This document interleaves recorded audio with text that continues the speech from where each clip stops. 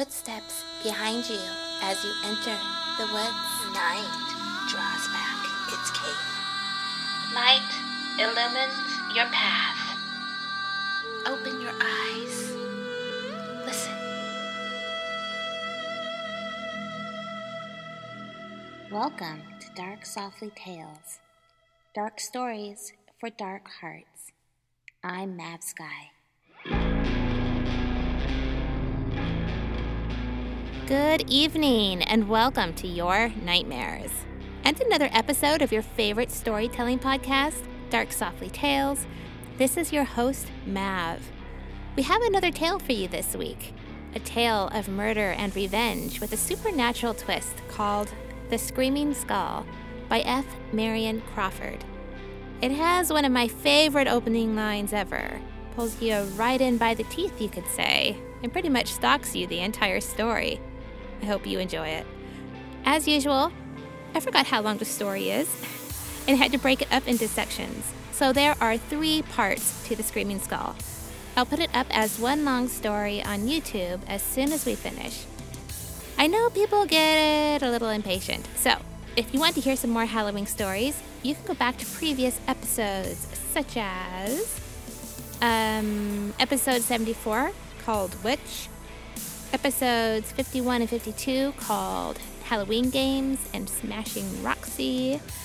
If you're looking something along the lines of more like gothic witchy ghost story, look at episode number 34 called Sacrifice. If you're looking for something more carnival, there's episode 41 called Tainted Lady. They're all pretty disturbing, and I consider them worthy of being strung up on the Halloween tree, right next to that skeleton you have on yours. Okay, but back to The Screaming Skull. Do you hear the wind outside, blowing about? Perhaps that's the bones of your home, moaning as they settle into place. Or perhaps it isn't the bones of your home, but the bones of something hidden in the walls. Something that wants to be found. And take care, my listeners, for if you don't find that which wants to be found, it will find you.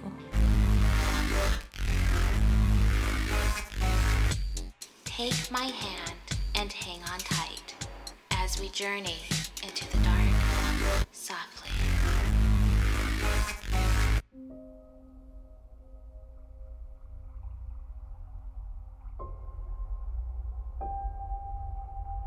The Screaming Skull by F. Marion Crawford.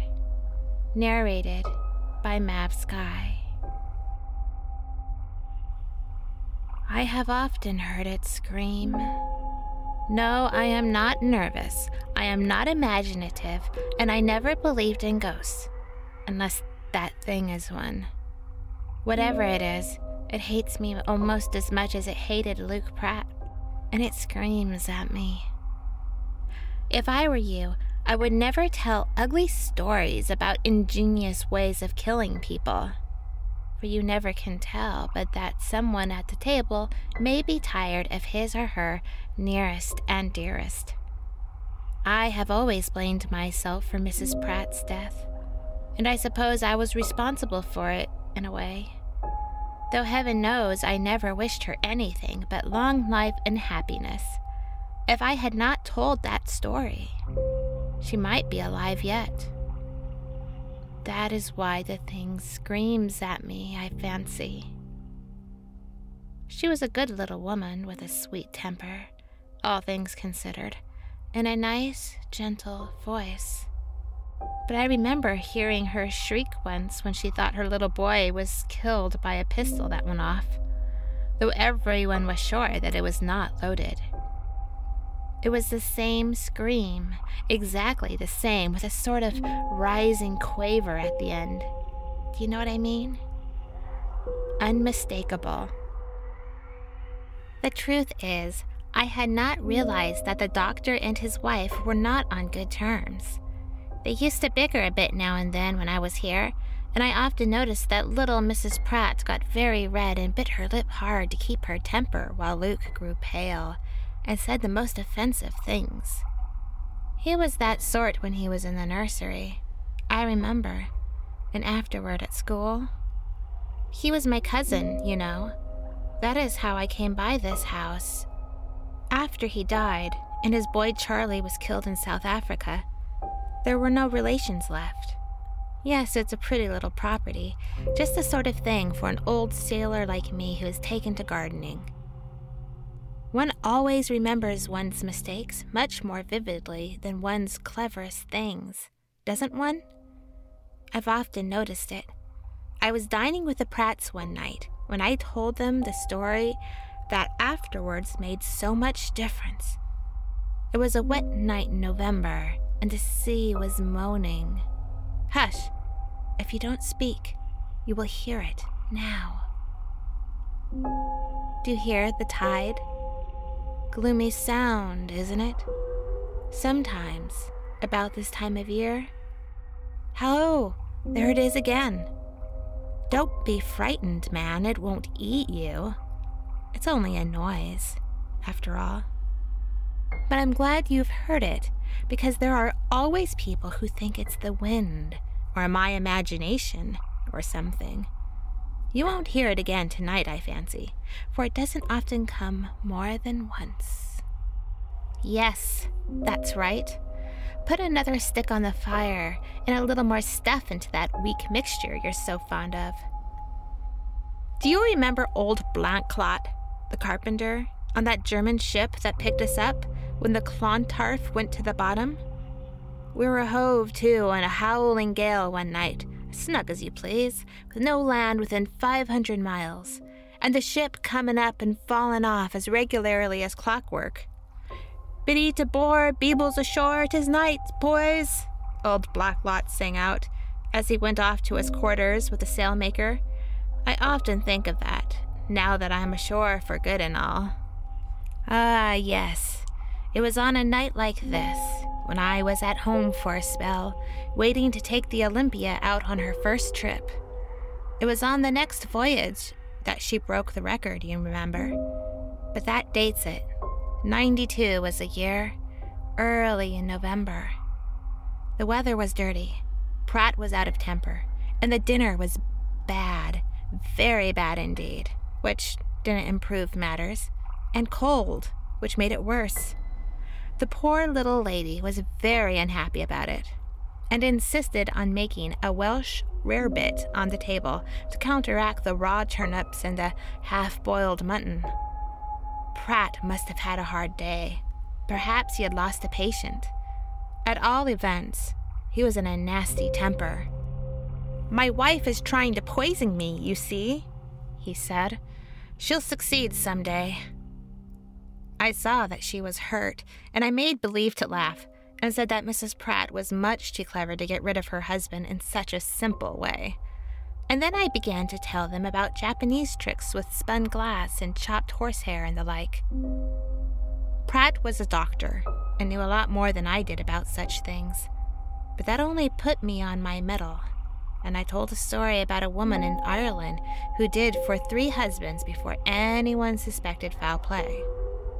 Did you never hear that tale? The 4th husband managed to keep awake and caught her, and she was hanged.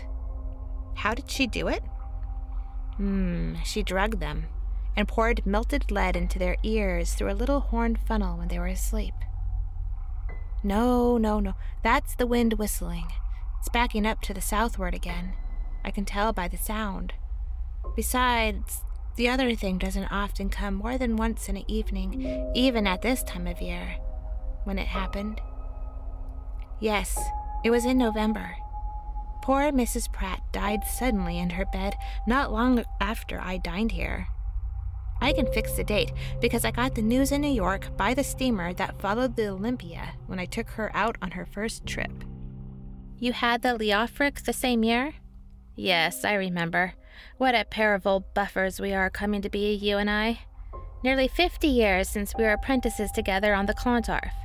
Shall you ever forget old Blancklot? Biddy de board, Beebles ashore, boys. Take a little more with all that water. It's the old Hoostcamp I found in the cellar when this house came to me. The same I brought Luke from Amsterdam 25 years ago. He had never touched a drop of it. Perhaps he's sorry now. Poor old fellow. Where did I leave off? I told you that Mrs. Pratt died suddenly. Yes. Luke must have been lonely here after she was dead, I should think. I came to see him now and then, and he looked worn and nervous, and told me that his practice was growing too heavy for him, though he wouldn't take an assistant on any account. Years went on, and his son was killed in South Africa, and after that, he began to be queer. There was something about him not like other people. I believe he kept his senses in his profession to the end. There was no complaint of his having made bad mistakes in cases, or anything of that sort. But he had a look about him. Luke was a red-headed man with a pale face when he was young, and he was never stout. In middle age, he turned a sandy gray, and after his son died, he grew thinner and thinner, till his head looked like a skull with parchment stretched over it very tight. And his eyes had a sort of glare in them that was very disagreeable to look at.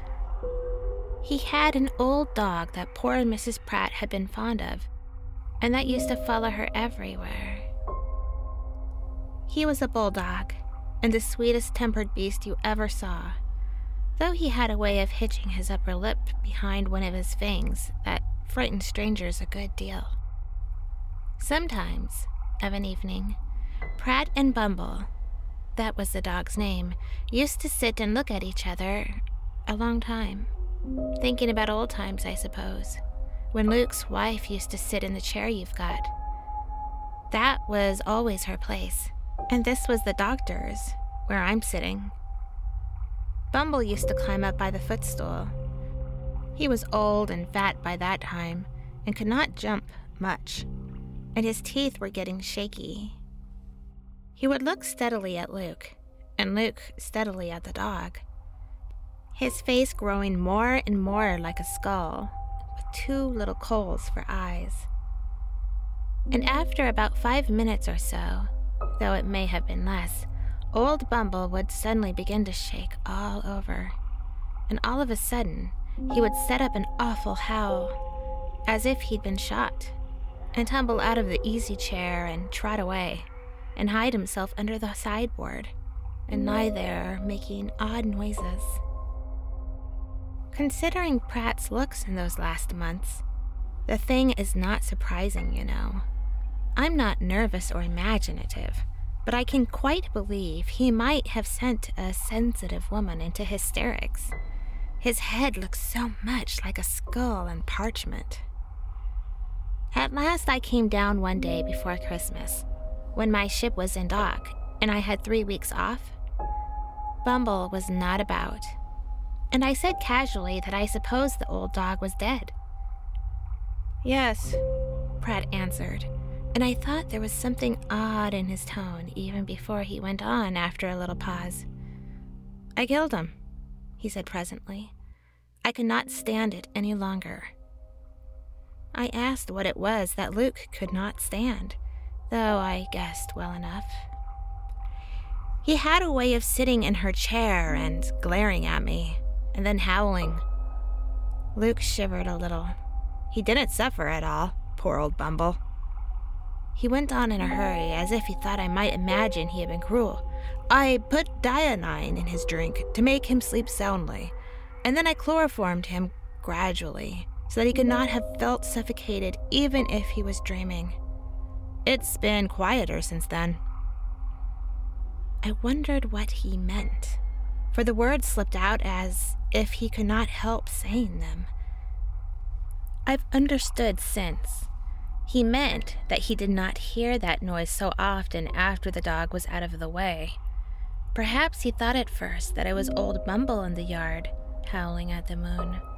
Though it's not that kind of noise, is it? Besides, I know what it is, if Luke didn't.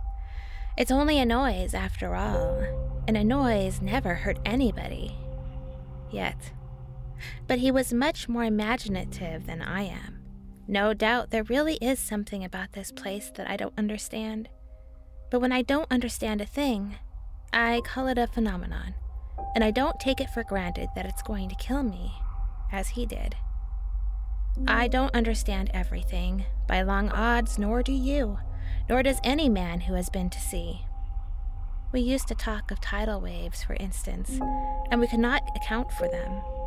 Now we can account for them by calling them submarine earthquakes, and we branch off into 50 theories, any one which might make earthquakes quite comprehensible if only we knew what they are. I fell in with one of them once, and the inkstand flew straight up from the table against the ceiling of my cabin. The same thing happened to Captain Lucky. I dare say you've read about it in his Wrinkles. Very good. If that sort of thing took place ashore, in this room for instance, a nervous person would talk about spirits and levitation and 50 things that mean nothing, instead of just quietly setting it down as a phenomenon that has not been explained yet. My view of that voice, you see? Besides, what is there to prove that Luke killed his wife? I would not even suggest such a thing to anyone but you. After all, there was nothing but the coincidence that poor little Mrs. Pratt died suddenly in her bed a few days after I told her that story at dinner. She was not the only woman who ever died like that. Luke got the doctor over from the next parish, and they agreed that she had died of something the matter with her heart. Why not? It's common enough. Of course, there was the ladle. I never told anyone about that, and it made me start when I found it in the cupboard in the bedroom. It was new, too, a little tinned iron ladle that had not been in the fire more than once or twice, and there was some lead in it that had been melted and stuck to the bottom of the bowl, all gray with hardened dross on it. But that proves nothing. A country doctor is generally a handy man who does everything for himself, and Luke may have had a dozen reasons for melting a little lead in a ladle. He was fond of sea fishing, for instance, and he may have cast a sinker for a nightline. Perhaps it was a weight for the hall clock or something like that. All the same, when I found it, I had a rather queer sensation, because it looked so much like the thing I had described when I told them the story. Do you understand? It affected me unpleasantly, and I threw it away. It's at the bottom of the sea a mile from the spit, and it will be jolly well rusted beyond recognizing if it's ever washed up the tide. You see, Luke must have bought it at the village years ago, for the man sells just such ladles still. I suppose they are used in cooking. In any case, there was no reason why an inquisitive housemaid should find such a thing lying about, with lead in it, and wonder what it was, and perhaps talk to the maid who heard me tell the story at dinner, for the girl married the plumber's son in the village, and may remember the whole thing. You understand me, don't you? Now that Luke Pratt is dead and gone and lies buried beside his wife, with an honest man's tombstone at his head, I should not care to stir up anything that could hurt his memory. They are both dead, and their son too. There is trouble enough about Luke's death as it was. How? He was found dead on the beach one morning, and there was a coroner's inquest. There were marks on his throat, but he had not been robbed. The verdict was that he had come to his end, quote, by the hands or teeth of some person or animal unknown, unquote. For half the jury thought it might have been a big dog that had thrown him down and gripped his windpipe, though the skin of his throat was not broken. No one knew at what time he had gone out, nor where he had been. He was found lying on his back above high water mark, and an old cardboard bandbox that had belonged to his wife lay under his hand, open. The lid had fallen off. He seemed to have been carrying home a skull in the box. Doctors are fond of collecting such things. It had rolled out and lay near his head. and it was a remarkably fine skull. Rather small, beautifully shaped, and very white, with perfect teeth. That is to say, the upper jaw was perfect, but there was no lower one at all when I first saw it. Yes, I found it when I came. You see, it was very white and polished, like a thing meant to be kept under a glass case. And the people did not know where it came from, nor what to do with it, so they put it back into the bandbox and set it on the shelf of the cupboard in the best bedroom. And, of course, they showed it to me when I took possession. I was taken down to the beach, too, to be shown the place where Luke was found. And the old fisherman explained just how he was lying, and the skull beside him. The only point he could not explain was why the skull had rolled up the sloping sand toward Luke's head, instead of rolling downhill to his feet. It did not seem odd to me at the time, but I have often thought of it since, for the place is rather steep. I'll take you there tomorrow if you like. I made a sort of cairn of stones there afterwards. When he fell down, or was thrown down, whichever happened, the bandbox struck the sand, and the lid came off, and the thing came out and ought to have rolled down. But it didn't. It was close to his head, almost touching it, and turned with the face toward it. I say it didn't strike me as odd when the man told me, but I could not help thinking about it afterwards, again and again, till I saw a picture of it when I closed my eyes. And then I began to ask myself why the plaguey thing had rolled up instead of down, and why it had stopped near Luke's head instead of anywhere else, a yard away, for instance. You naturally want to know what conclusion I reached, don't you? None that at all explained the rolling, at all events, but I got something else into my head, after a time, that made me feel downright uncomfortable. Oh, I don't mean as to anything supernatural. There may be ghosts, or there may not be.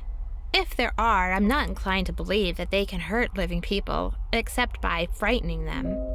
And, for my part, I would rather face any shape of ghost than a fog on the channel when it's crowded. No, what bothered me was just a foolish idea, that's all, and I cannot tell how it began nor what made it grow till it turned into a certainty. I was thinking about Luke and his poor wife one evening over my pipe and a dull book, when it occurred to me that the skull might possibly be hers. And I have never got rid of the thought since. You'll tell me there's no sense in it, no doubt. That Mrs. Pratt was buried like a Christian and is lying in the churchyard where they put her, and that it's perfectly monstrous to suppose her husband kept her skull in her old bandbox in his bedroom. All the same, in the face of reason and common sense and probability, I'm convinced that he did. Doctors do all sorts of queer things that would make men like you and me feel creepy, and those are just the things that don't seem probable, nor logical, nor sensible to us. Then, don't you see? If it really was her skull, poor old woman, the only way of accounting for his having it is that he really killed her, and did it in that way, as the woman killed her husbands in the story, and that he was afraid there might be an examination someday which would betray him. You see, I told that too, and I believe it had really happened some 50 or 60 years ago. They dug up the 3 skulls, you know, and there was a small lump of lead rattling about in each one. That was what hanged the woman. Luke remembered that, I'm sure. I don't want to know what he did when he thought of it. My taste never ran in the direction of horrors, and I don't fancy you care for them either. Do you? No. If you did, you might supply what is wanting to the story. It must have been rather grim, eh? I wish I did not see the whole thing so distinctly, just as everything must have happened. He took it the night before she was buried, I'm sure, after the coffin had been shut, and when the servant girl was asleep. I would bet anything that when he got it, he put something under the sheet in its place to fill up and look like it. What do you suppose he put there, under the sheet?